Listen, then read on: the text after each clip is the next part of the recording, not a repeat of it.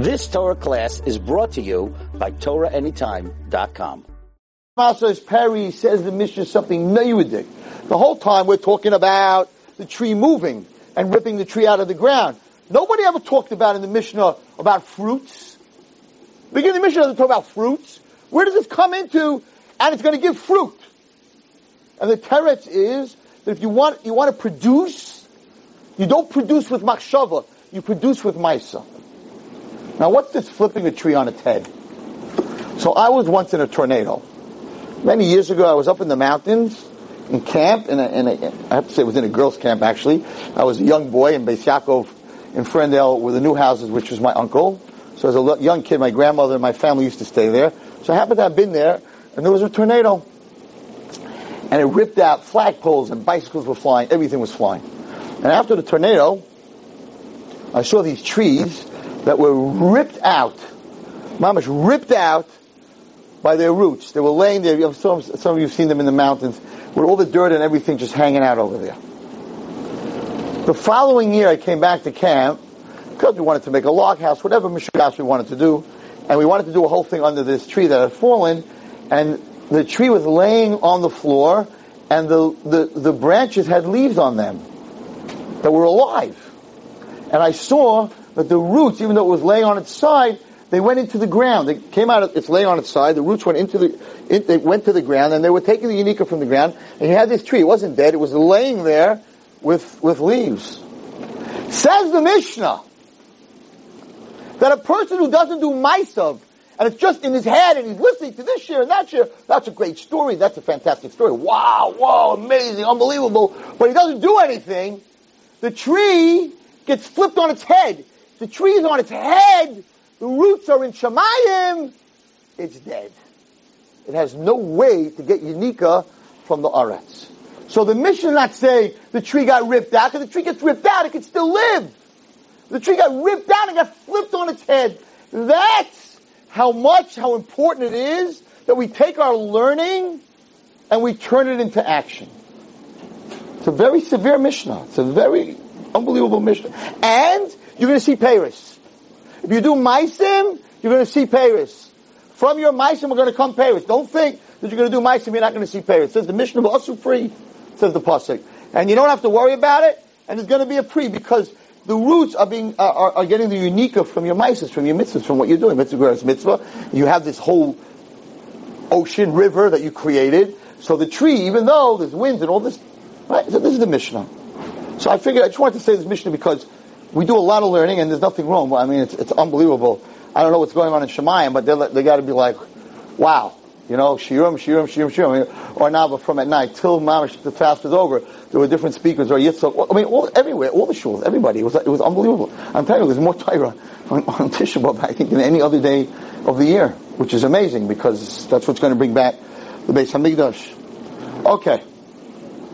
So that's the Mishnah. Now, let's talk about Maisa. So we're coming to, so everyone's excited, we're all excited. Shabbos Nachmu, we'll talk about what that means. It doesn't mean partying and making yourself a sugar, right? What does Shabbos Nachmu mean? Because truth is, what are you being Nachmu? Tisha B'Av is over. Did all the people with cancer got healed? All the marriages that are broken are fixed? All the people who can't have kids can have kids? We have the Beis Hamikdash back? What changed? What changed since last week? We're in the same place that we were. So why are we partying this Shabbos?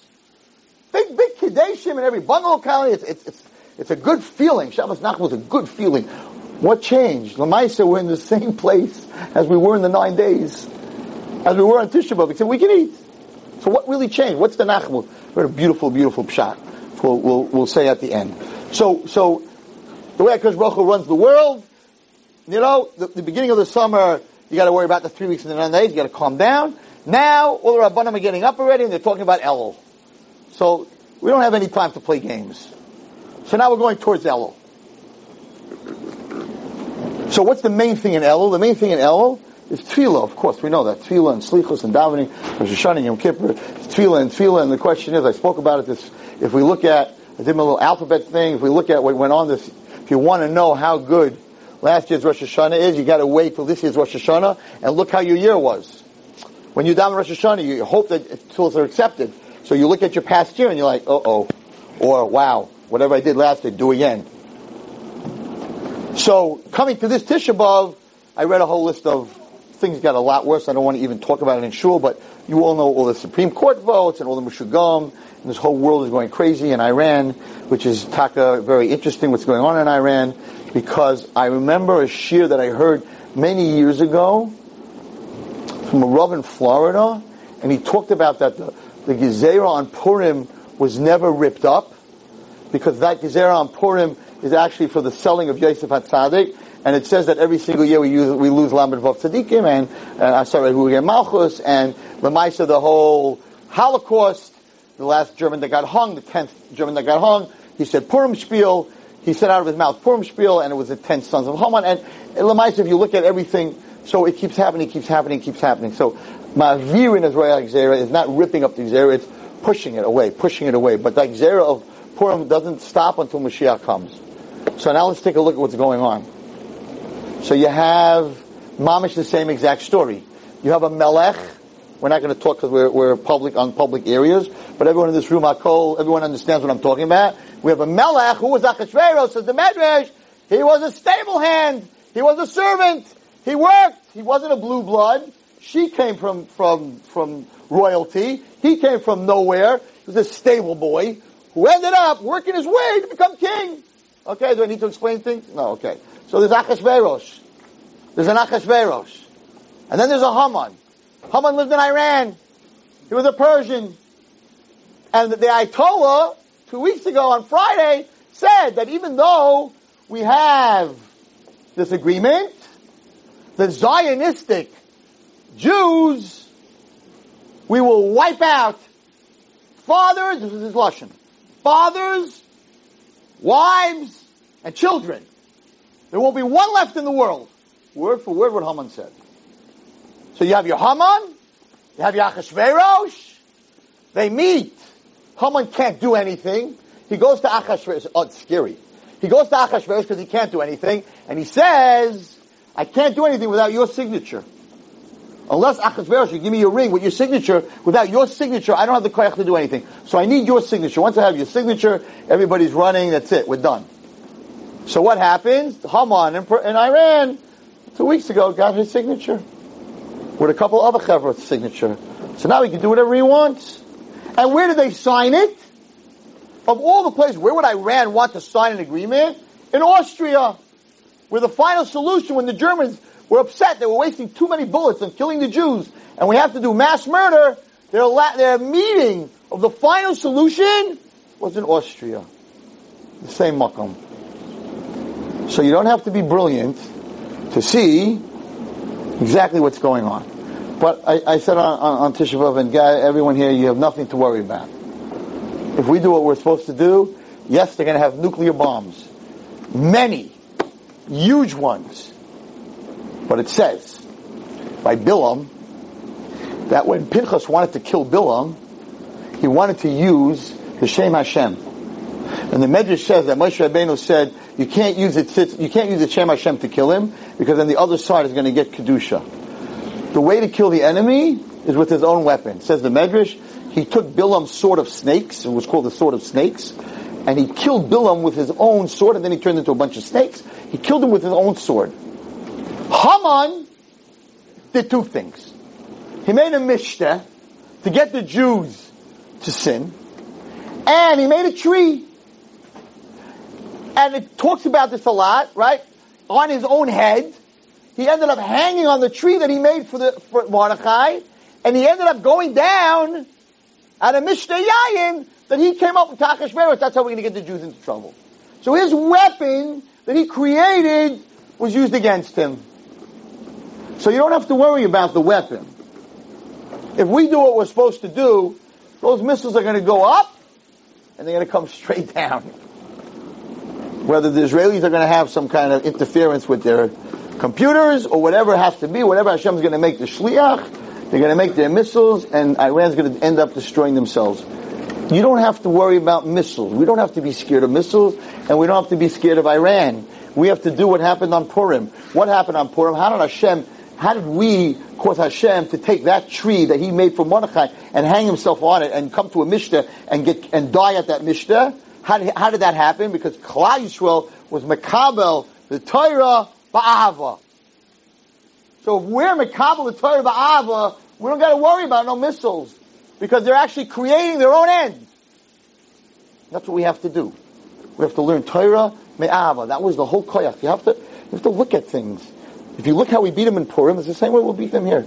You don't have to worry about it too much. But our koyach, our biggest koyach, is koyach hadibur. And this week's Parashat Chanan. It's about davening. It's about tefillah. So I tell you an unbelievable story that I heard.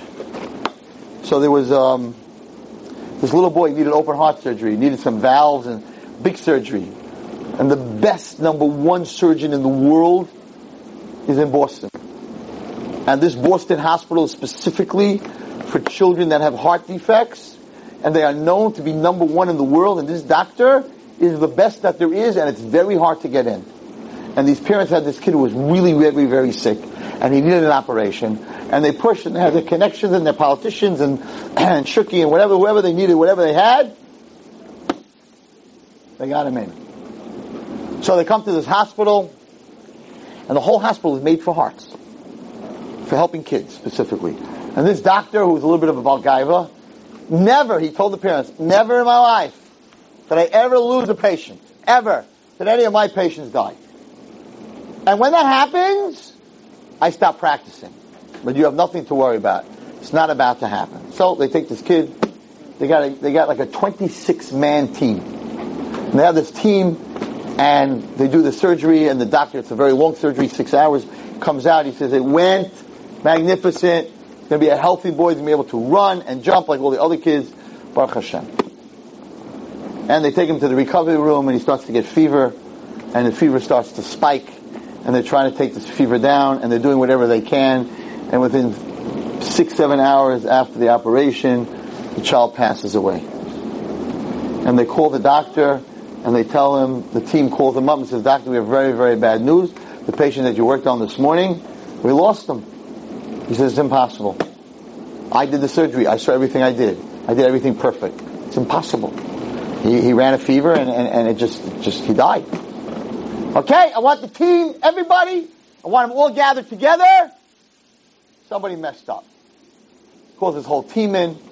Says, okay, first I want everyone tested for drugs and alcohol. Everybody. Blood test for everybody. Second, I want to see their reports on how long they slept last night. And he goes over, because it can't be him, he's the best. He goes over every single person, every single part. He can't find anything. So he goes to the chairman of the board of the hospital. He says, listen, it seems to be it was me. So that's it. I'm done. I quit. That was the deal. First person I lose, I'm out. The chairman of the board says, but you're the biggest surgeon we have. You're the whole hospital. If you go, the whole hospital goes. He says, it doesn't matter. You have nothing. It doesn't matter. It's not about money. I'm out of here. So he goes to his room to pack up his office, to pack up all his stuff, and he's putting all his files in. They knock at their door. Who is it? Mary. Mary? I don't want any Mary. There's no Mary in my group. I need to talk to you, doctor. I don't want to talk to no one. Who sent you here? The chairman of the board. I don't want to talk to no one. I'm leaving. She says, I know, but it could be I killed him. He opens the door. You killed him. I don't even know you. You're not part of my team. What do you have to do with this boy? She says, I'll tell you the truth. I'm working for you for the last 8 years. But I'm not in the surgical room. I'm the one who sterilizes the instruments. She says, and I have to admit to you something, doctor. That I was about to sterilize the instruments, and then I got a phone call from my son, so I stepped out of the room, and then you wanted to start surgery, and I came back, and I wasn't sure if I put it in the sterilizing hot box, or I didn't put it in the hot box. I wasn't 100% sure, so I just rinsed it off really fast so you wouldn't know, and I think I gave you the tools from the person before, and they were probably full of bacteria. And then you took those tools and put it into the heart of this child. You murderer! What do you mean you didn't sterilize the instruments? Are you crazy? You let me use instruments? In the child's heart, I put vile bacteria into the child. You're a kid, you're a murderer. I did it by accident. I thought I washed it. End of story. What happened? Why am I telling you this story? Because you could be the best doctor in the world. You sit and learn. You do chesed. You're a wonderful guy. You don't talk by davening. You don't have an iPhone. You have... I spoke in a place about smartphones. Right? They wanted me to talk about smartphones. So I took out my phone, my Nebuch phone, and I said, well, if those are smartphones, and this is a very learning disabled phone. Extremely. So you're a tzaddik. You have a phone like me. That doesn't make you a tzaddik, but you don't have an iPhone, so you can be an aide by a chuppah. I was by a Satmar wedding. They said to me, you can't be an aide. The girl wanted me to be aide. I said, you can't be an aide. I said, why not? She said, because you have an iPhone. I said, my name is Wallerstein. I am the last guy that's going to have an iPhone. Really? You don't have an iPhone? I'm like, no, I took out this phone that was so happy I was an aide. So happy. Baruch Hashem. So you're a tzaddik. You're unbelievable. Every guy that comes to you, you give him a check. You're the best. You're the best surgeon. And you're davening here in Boston. Or wherever you daven. A fantastic shul with a great rov. Nobody talks. You come to daven, you're unbelievable.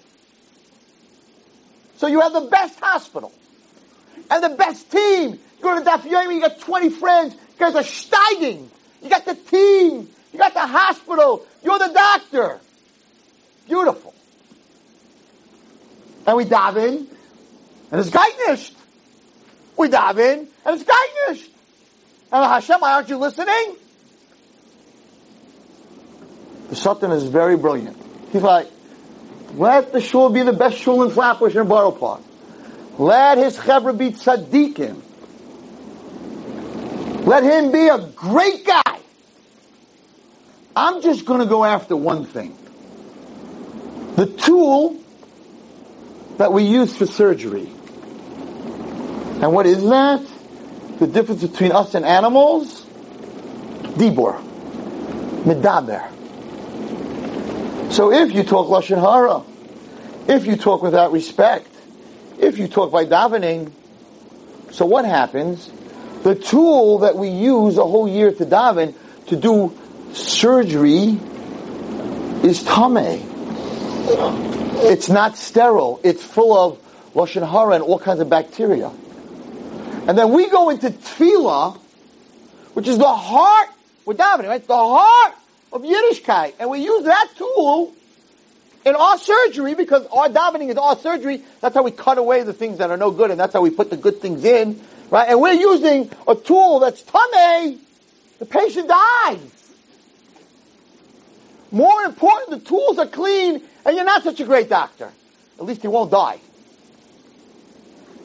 So going into Elul, the most important thing that we all need to do is to make sure that the tool, which is our mouth, which is what does our surgery, is sterile, is clean.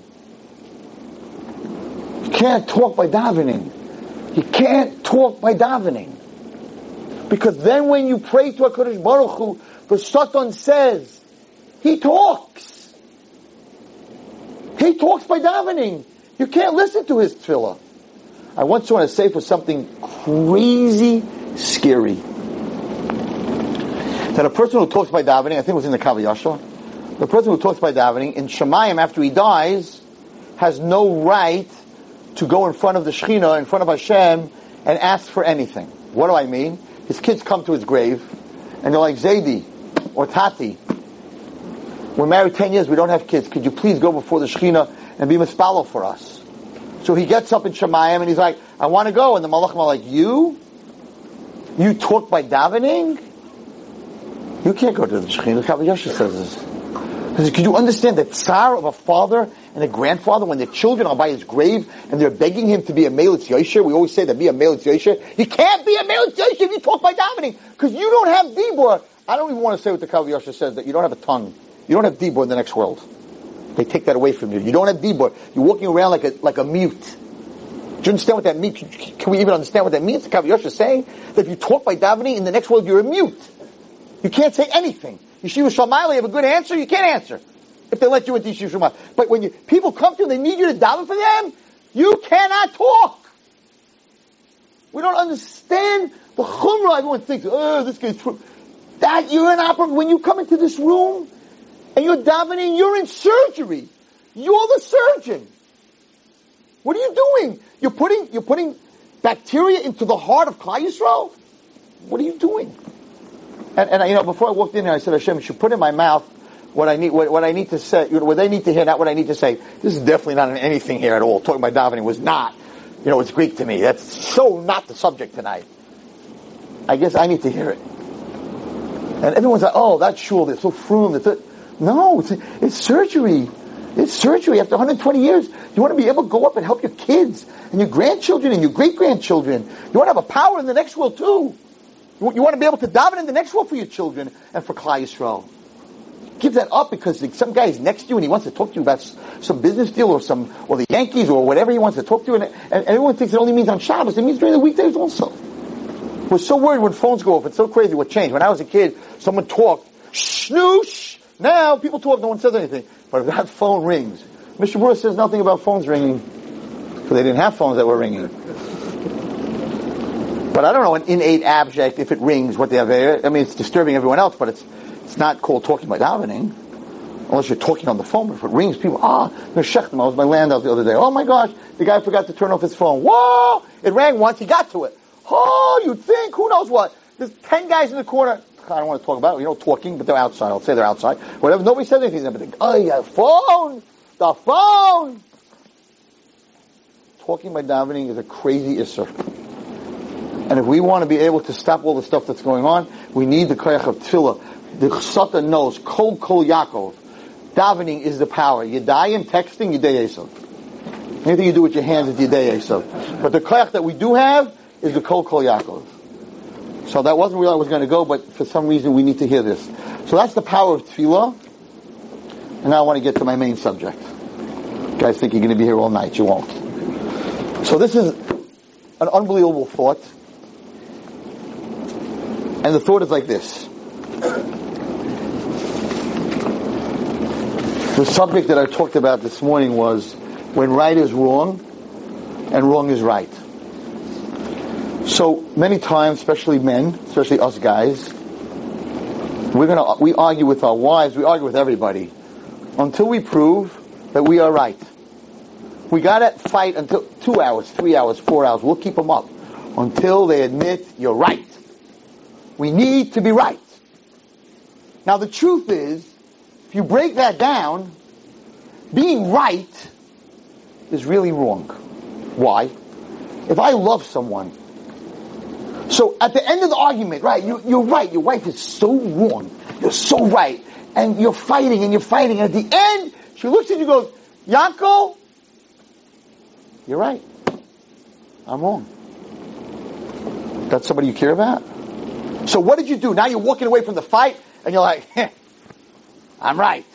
But what did you do to the other person? You want your wife, the person that you love, to be wrong and to feel bad? Is that what you want? And when you fight with your kids and you keep arguing, then finally your son says, you know what, Tati, you're right. So what did you do? You broke them. You're right. You're wrong. Do people like to walk around, I'm wrong? So if your child had a Rebbe, and he comes home every day and he's like, I said a svara in class today, and my Rebbe ripped it apart. He made me look stupid. And you know what? At the end, my Rebbe was right and I was wrong. And he comes back the next day. I had a svara today on a Rashi. My Rebbe ripped me. And you know what? It was a stupid svara. He was right. You're going to pick up the phone. Rebbe, this is Mr. Senderovich. You've been ripping my kid apart. It's not so bad at the end of the day, even if the svara is no good. Tell him he's right. What does it cost? Because soon, he won't have any more svaras. Soon your wife stops arguing with you because she doesn't want to anymore be proven wrong. So your relationship totally falls apart. Now you're going to say to me, like most guys, but Rabbi Wallerstein, if you're right, you're right. I mean, why are you going to say, you're right, Lamaisa, you're right. I don't know, maybe connect a Torah to say you're wrong when you're really right. Totally wrong. And I'll prove it to you from the Torah. There's a Gemara. Gemara in Bava Metzia. You all know this Gemara. So the Gemara is talking about Rebbe and the suffering that Rebbe went through. He went through a lot of suffering. So the Gemara says that what was the suffering? What happened? He says the suffering was his fault. Oh, here's the Gemara. Pehei Amud Aleph. You want to look it up in Bava Metzia. So Gemara says that Rebbe had these terrible pains, and Rabbi Lazar also had these pains, and they were even worse than Rebbe. It says by Rebbe, listen to this. The stableman would schedule that he threw the fodder, he made a lot of noise, at the same time that Rebbe went to the bathroom. And even though he did that, Rebbe's pain and screaming exceeded the noise of the animals until even the sailors that were on the ocean heard him screaming. And this was 13 years, and I'm imagining that it was kidney stones. Because I had kidney stones, and if you have kidney stones, you will scream till they hear you out on the Hudson River. 13 years, Rebbe suffered in pain that he screamed so much that they heard him miles away. What did he do to deserve such a thing? Such the Gemara. Ayidei Maisa. It came from an event. It wasn't Hashem just gave him Yisurim. What happened?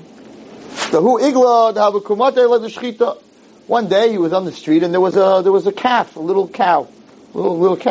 veal. And they were leading him to Shechita, they were leading him to slaughter. So what happened? This poor little cow knew he was going for Shechita, so he put its head under Rebbe's jacket to hide. Amalei, Rebbe said, what are you hiding for? Zil, get up, get out of here. L'kach netzarta. You're an animal, this is what you're created for, and you should be happy that you're not ending up on a goy's, you're right, you're going to end up in the Cholent, Tika and Gilgul, everything that's supposed to happen, right? That you're ending up somewhere in an unkosher restaurant, you're ending up in a kosher restaurant. This is what you're created for. You're created to help man, to eat. Didn't do anything wrong. Omri, they said in Shemayim, Hoyev Aleikam, Merachem, since he had no mercy on this little animal, Leisho Ele Yisurin, let the suffering come upon him. And he suffered. And then one day there were little weasels in his house, and his maid wanted to kill them and sweep them out of the house. And Rebbe said, he learned his lesson, have mercy on Allah Hashem's creation. And Shemayim said, since he has mercy, we'll have mercy on him, and all his pain stopped. Let's think about this story for a minute. What did Rebbe do wrong? What did he do wrong? He told the animal, don't worry, don't hide, for this you were created. He was right.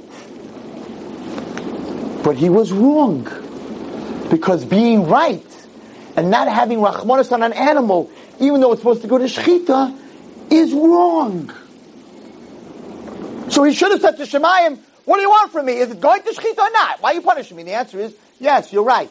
You're 100% right. But if you don't have rachmanis, you're wrong. So when you're in a fight with someone and you want to prove that you're right, and you're causing the other person anguish, you're wrong. Because if you cause an animal who has no feelings at all, it's an animal, and it's hiding in your shirt, big deal, and it's going to Shechita, it's going to be on a burger, and you say, hey, this is what you're created for, you should be proud, and you get punished, you're Rebbe, 13 years of such punishment. Could you imagine if you do it to a human being? But Hashem, I'm right. Hashem says, you're not right when you cause someone else's pain. It's a very deep, it's a 10-hour share, but I'm going to give it to you in 1 minute. I'm going to peel away all the very big question. And the question is, when HaKadosh Baruch Hu, by the Bris Ben Absarim, he came to Avraham Avinu, and he said to Avraham Avinu, you're going to have a child. And Avraham Avinu said, I'm too old to have a child. I can't have a child. So then HaKadosh Baruch Hu went to Sari Imenu, and he told Sari Imenu, you're 90 years old, and you're going to have a child. And Sari Imenu said, even if I got back my youth, my husband is too old.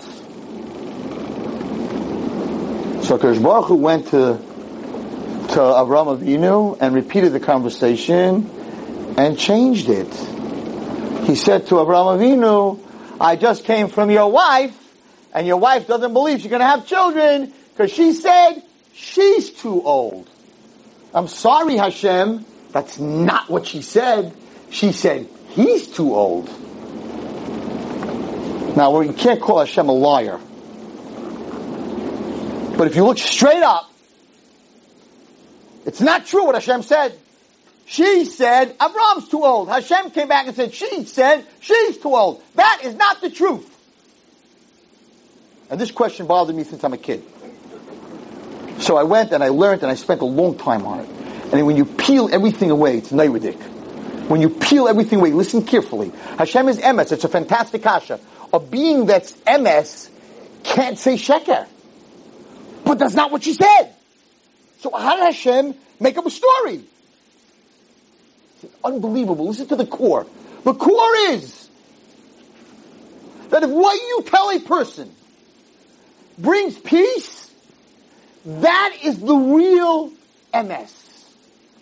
Even if it's not true. And if the truth brings pain, the truth becomes sheker. Neirudik. It's very deep, but it's neirudik. So therefore, if Hashem would have told Avram, and Avram would have said, oh, that's really what she said about me, and there's no time to Avram, because Avram said it by the Bris Ben Avram, he said, I'm too old. So she only repeated what he said. So Hashem could have told him, what do you mean you're angry at her? You said that first. When it comes to Shalom Bayit, you have to be so careful, but maybe he's still going to say, I could say it, but she can't. We know it, right? We can say things about ourselves, but my wife better not say that about me. Don't you tell me I'm old. I can say I'm old. I'm too old to take out the garbage. I'm too old to carry stuff up the steps. But don't you be walking around telling me that I'm old. So God changed what we would think is MS right. He changed it because in God's world, right is shalom. Shalom is MS. Machlekes, hurting someone, is sheker. So don't go, what do you mean, what did I do wrong? I just said the truth. I just said what's really going on. But if that caused a war between a husband and wife, then you said sheker. Then you're wrong even though you're right. That's one example. Adam. Look at Adam. Hashem asked Adam a nice little question. A plain, straight up question. What did he ask Adam? He said, yeah, look at Adam. Same thing. Rashi says the same thing. Vayomer es kol chashmati bagon. Vayomer mi higid lecha ki eramata hamina eitza shetivitzu l'vilti acham mimeno achalta. Did you eat from the tree? Adam, did you eat from the tree? Adam answered, Vayomer Adam ha'isha shenasati imadi hi nasa li mikol ha'etz v'echel. Did he say the truth? Did he say what's right? He said, she gave me from the tree to eat. What did he do wrong? It says Rashi, it was a kafli toiv. And it's brought down that had he answered to Hashem, I'm sorry what I did, instead of blaming her, we would all be alive forever. The whole punishment that Adam had was because he was a kafli toiv. And that brought Misha into the world, because that's when Afar is when Adama, which has potential, becomes a kafli toiv, it becomes Afar, which has no potential, because there's no growth when it comes from dust. So 1 second. Adam was right. Hashem asked him a question. Where did you get it from? He answered, from the woman. So he was right. And he got so punished. And the answer is, because he said from the woman that gave me from the tree, so therefore, he was a kafay tov. It's like your kid comes to you and he's got ice cream all over his shirt. You're like, what did you do? And he's like, it's your fault, Tati. What do you mean it's my fault? If you wouldn't have bought me the ice cream, it wouldn't be on my shirt. So you're a kafay tov that I bought you the ice cream? So that's what he did here. So even though he was right, he was wrong. Because he was a kafei toiv. So even though he could walk around, what do you want from me, Hashem? You asked me a question, I answered it. Wrong. If that answer is a kafei toiv answer, then even though it's right, it's wrong. And we see this in many, many, many places. Many places in the Torah. There's a story with the Ariyah Kadosh. We'll end with this thought. Same idea. So the bottom line is, you don't have to be right. You know what being right means? Being right is making the other person feel good. Being right is making the other person feel good. So even if you say you're 100% right and you know that she's totally wrong, you know the facts, and she's totally wrong, and your wife walks away thinking, I'm right. Guess what? First of all, she thinks she's right. Once in a while, she'll talk to you more, because she wants to be right. So that's number one. That's good for Shalom Bayis. But what's wrong with having the other person? So I'll tell you a story that happened last week after my share. There are guys here for my share, so I'm not going to say who did it. But after my share last week, a boy came over to me. Okay? I should have cracked him one. He walks over to me and goes, Rebbe, I got to ask you a question. I'm like, what? He goes, in the third base of Migdash, Rebbe, you think there's going to be Wi-Fi? That's what he asked me. Now, it's the 9 days. We're coming to Tisha B'Av, destruction of Beis Hamikdash, and this guy's problem is if his phone is going to work, are we going to have Wi-Fi? That's what he asked me. I was, and everyone knows how I feel about social media. I was going to rip this kid's head off. Like, that's where you are? That's where your head is? You're Wi-Fi? That's what you need? Like, what? But he's a guy that just started coming to my share. If it was one of my 10-year-old guys, I would have ripped his. No, I wouldn't though. But anyway, so you know what I did? I said to him, you know what? You're asking a good question. It's much deeper than your question. What is going to happen when the Beis Hamikdash comes with technology? Is Hashem going to move the satellites? I hope He does. Just move the Earth like out of its axis an inch, so all the satellites don't work. So all our phones and all our communications don't work. Yeah, Hashem can do it in 1 second. Just has to move Earth a drop. All the satellites are off, right? And that's what's going to happen, because in the Navi it looks like there are wagons and there are horses. If you learn the Navi about the last war, Gog and Magog, right? Even though it looks nuclear because the skin's going to peel off and the eyes are going to fall into the socket, so it looks nuclear, right? It does look nuclear if you look at the Navi, but it also doesn't talk about airplanes or technology, whatever it is. So Kamfi Nisharim is an eagle, American eagle, I don't know, a plane, whatever, flight. But Lamaisa, it's a very good question. So I turned into a good question. I said, your question is, when Mashiach comes, will there be technology or there will be no technology? I said, you know what? I don't really know the answer to that question, but it's something that bothers me also. Like, what's going to happen to all our technology? I could have killed him for that question. He walked away. Had a good kasha. So in my heart, I was like, seething. Oh man, this guy is so off the derech. He's thinking about Wi-Fi in the Beis Hamikdash. We're talking about korbanos in the morning, and he's wondering, are they going to put it on the screen for everyone to see? Like in the Kodesh Kedoshim, is the Kohen Gadol going to walk in and we'll be able to actually see what's going on? It's like the craziest question, especially to me. But he walked away happy, and what did I lose? What did Robert Wallerstein lose? The kid asked a good question. Is there going to be technology? So what did I lose? So I was wrong, right? I should have said something. But Lamais, at the end of the day, he's going to come back to my class next week, and I'm his Rebbe, and I gave him the koyach and the self-confidence that he asked a good question. So why are we bashing everyone? In shul we have to be right. At home we have to be right. In school we have to be right. At work we have to be right. We always have to be right. So I came here to tell you tonight that if you being right makes the other person wrong and hurts them, you are sheker. You are wrong. Hashem is saying, it's sheker for me to tell Avraham Avinu what Sarah really said, because it's going to cause a machlokes. Don't think you're this ever-sticker guy who always has to say the way it is. Hashem doesn't have to say the way it is. You don't have to say the way it is. You have to make sure that the other person doesn't get hurt. So we'll end with a story from the Arizal. Most people know this story, but this is a story that knocks it home. So there was this two people, actually one person. He was a peasant, he was Amma Aretz, he never learned in yeshiva, never learned a word. One Friday night he decided to go to shul.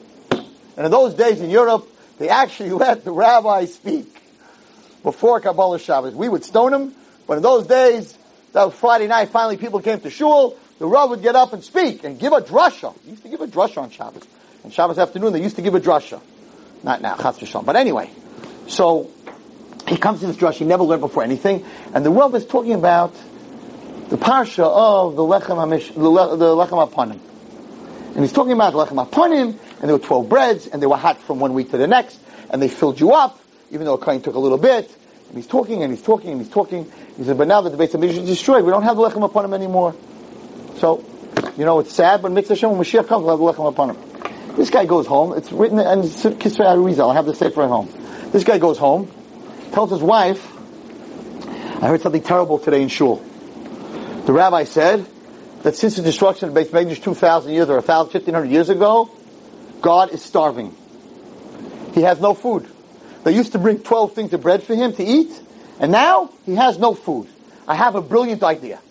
Let's the two of us bake challah 12 challahs every single Thursday, and we'll bring it to God. She says, where are you going to give it to eat? He says, well, I saw that there's a thing in the front where they have the Torahs, and it's very, very holy, and they're very, very respectful. So I think that God lives in the Aron HaKodesh. So we'll put the challah in the Aron HaKodesh. Thursday night, they got this challah, the whole day they're baking, they get these 12 challahs. He goes with his bag secretly because no one's allowed to know he's feeding Hashem. That's their schus. They don't want anyone to copy. And he goes Thursday night, and he goes, and he opens up the Aron HaKodesh, and he puts these 12 challahs, they're steaming hot, puts them in. The next morning, Gabbai comes to shul, they come to shul, what? It smells from challah, what's going on? They don't have an oven, they don't have a kitchen. The Gabbai starts smelling around, he follows the Aron HaKodesh, he opens it up, 12 challahs. He says, no, you did. Must be a rich man in the town who wants to give the poor people challah for Shabbos. He doesn't want anyone to know. He wants to give tzedakah b'tzina. So he put it in here. So I'll give it out. So he takes these 12 challahs and he gives it to the poor people. This goes on for a year.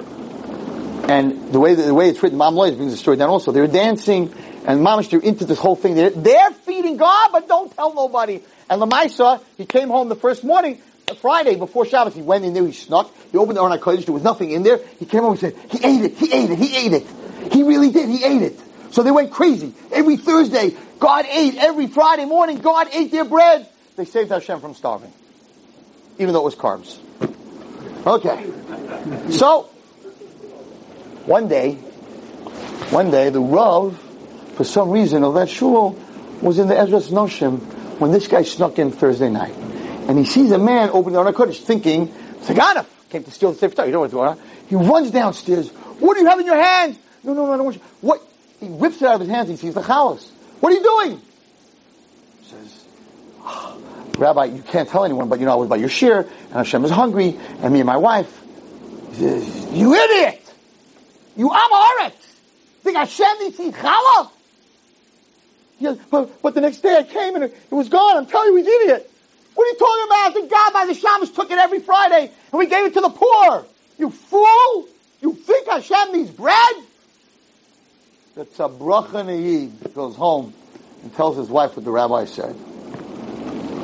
That Shabbos, that was Friday, that Shabbos afternoon, Rizal was in Tzfas, went to this Rav's house, knocks on the door, the Rav comes to the door, Rizal says, sit down. He sits down, he says, last night, Friday night, I had a dream, that Rizal says. And in my dream, the high Malach, the one that's behind the curtain, came to me and told me to come to you today and tell you that before Shabbos is over, you will die a terrible death. And the reason that you will die a terrible death is that HaKadosh Baruch Hu, since the destruction of the Beis HaMikdash, never had any reach nichayach from this world. And for the last year, these 12 challahs that these two people made ba'ava, with love, with thinking that they were giving Hashem to eat, that love was such a reich nichayach for him, and you had the chutzpah to take that away from HaKadosh Baruch Hu. In the next world is a terrible judgment waiting for you, and it's brought down that Rizal wrote that he died a terrible death that day. Everybody in this room, wasn't the Rav right? Does Hashem eat challah? Is Hashem starving? Wasn't he right? Are you crazy? You put challah in there and you think Hashem is eating it? He was right. They're out of their minds. But he broke this person's heart. So he was wrong. Not only, listen carefully to what I'm about to say. Not only was he wrong that he broke this person's heart, but what the Malach said was that it was a reach nichayach to Hashem that he never had since the destruction of the Beis HaMikdash. But Hashem, how can this be a reich nichayach? It's an Aron HaKodesh. It's a bakery. It's not a kohen. It's an apikairis. Where's the reich nichayach? This man was wrong and his wife was wrong. And the answer is that if you do it b'shleimus, even if you're wrong, but you do it for the good, it becomes right. And that's the lesson. And I gave this lesson this morning, and I never gave this shit before. And the lady said, I don't know what you're going to talk about tonight. Talk about what you talk to us. Because it's a life changer. Stop being right. You're only right when you make someone else feel good. You're only right when you do it with a full heart. I mean, look at the story. You're going to come back to me and say, but Rebbe, but Lamaisa, he was wrong and he's an apikoritz. And if we're going to start talking like this, kids are we're going to start bringing food. No. The story, they didn't have a story. This man believed he was giving a Kodesh Baruch Hu, so a Kodesh Baruch Hu, it became a Reach Nichayach. That was my kasha on the story. How did this become a Reach Nichayach? There's no Mizbeach. There's no Kodesh. There's nothing. How does a challah become a Reach Nichayach to Hashem? The people were wrong. They were apikorsim. If we wrote such a story, we would all laugh. We wouldn't make a shidduch with this guy. He's putting challah in the Aron HaKodesh for Hashem, and I should let my kid marry his kid? He's Meshuggah. Wrong. That's a Reich Nichayach. What a lesson. What a crazy lesson. You don't have to always beat up your kids mentally and have to be right all the time. You would not want the Rebbe to always do that. So sometimes when you're learning, and he may have learned the Rashi wrong, tell him, it's not exactly the pshat that I know, but you're thinking good. Because you know what? If you don't, you keep being right. And I hear this all the time. My father's always right. After a while, they don't want to talk to you anymore. I don't want to be wrong. So if I'm your kid and you keep making yourself right and me wrong, why should I talk to you anymore? I'll go talk to someone on the internet, some lowlife, right? Some Yetzer Hara, the street, I'm going to go on a blog, and over there, they're going to say, you're right. Good thought.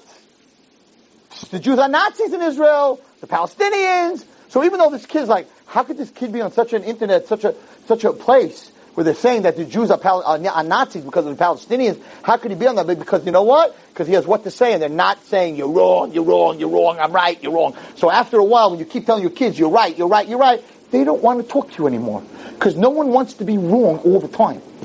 So you have to be smart. And like this kid who asked me about the internet, Wi-Fi, he was wrong. What kind of question is that? But he walked away. I made it into a whole thing. It's technology. It's a good question. I don't know what it's going to be. There's a haftarah. There's this and there's that. We don't like to be wrong. So the speech I'm telling you tonight, that what you have to walk out of here is that if you want to know if you're wrong, if you're right, you want to know if it's sheker or emes, it's sheker if it hurts someone. And it's sheker if it's a kafei taiv. And it's emes if it makes somebody feel better. Even God had to change the story. Even Hashem had to change the story. So surely we can, if we have to, make someone else feel good. My bracha to everyone is, Nachamu, Nachamu, Ami. What is this Nachamu, Nachamu, Ami? What happened? What's our Nechama? Nothing changed. You didn't build the Beis HaMikdash. Nobody got better. So this Shabbos we say, Nachamu, Nachamu, Ami. What's the Nachamu? So I heard very beautiful. A double Lashon is a Lashon of Ava. Moshe, Moshe, Avram, Avram. A double Lashon is a Lashon of Ava. Kodesh Baruch Hu says, Nachamu, Nachamu, what's your consolant? Ami. You're still my nation. That's the Nachamu. After everything that you've gone through, after all the destruction and everything that you've done wrong to me and I've done whatever to you, at the end, Nachamu, Nachamu, the Nachama is Ami. I was in the car and I was dealing with some big shalom bias problem. These two, they're married for 20 years, killing each other. I mean, I never went through, I could not patch them up. I could not make peace. Hours and hours I'm busy with these two. He's bad-mouthing her, she's bad-mouthing him. back and forth, and I gave it a lot of time, and it began to bother my wife a little bit. Because after a while, you just keep saying the same thing over and over. So I'm driving up to the mountains, and the husband, is on the phone, and whatever I would say is no, shit. So my wife lost her patience, sitting next to me, and she says to him, I'm on speaker, hold on 1 second. Answer this question. When my wife answer this question. He's like, what's your question? Do you love her? But, no, I don't want to hear all the other stuff. Core. Do you love this woman? Yes. She says, case closed. My husband's now getting off the phone. Then she gets on the phone. And she's hacking, whoa, stuff much better than he had. She had on him much better than what he had on her. She's ripping. My wife's like, Zachariah, we're not doing this. I need to talk to you a little bit also. So she says to the woman, listen to me. I have a question. Yeah? I hear everything you're saying. Do you love him? But answer the question. Yes. Goodbye. Okay?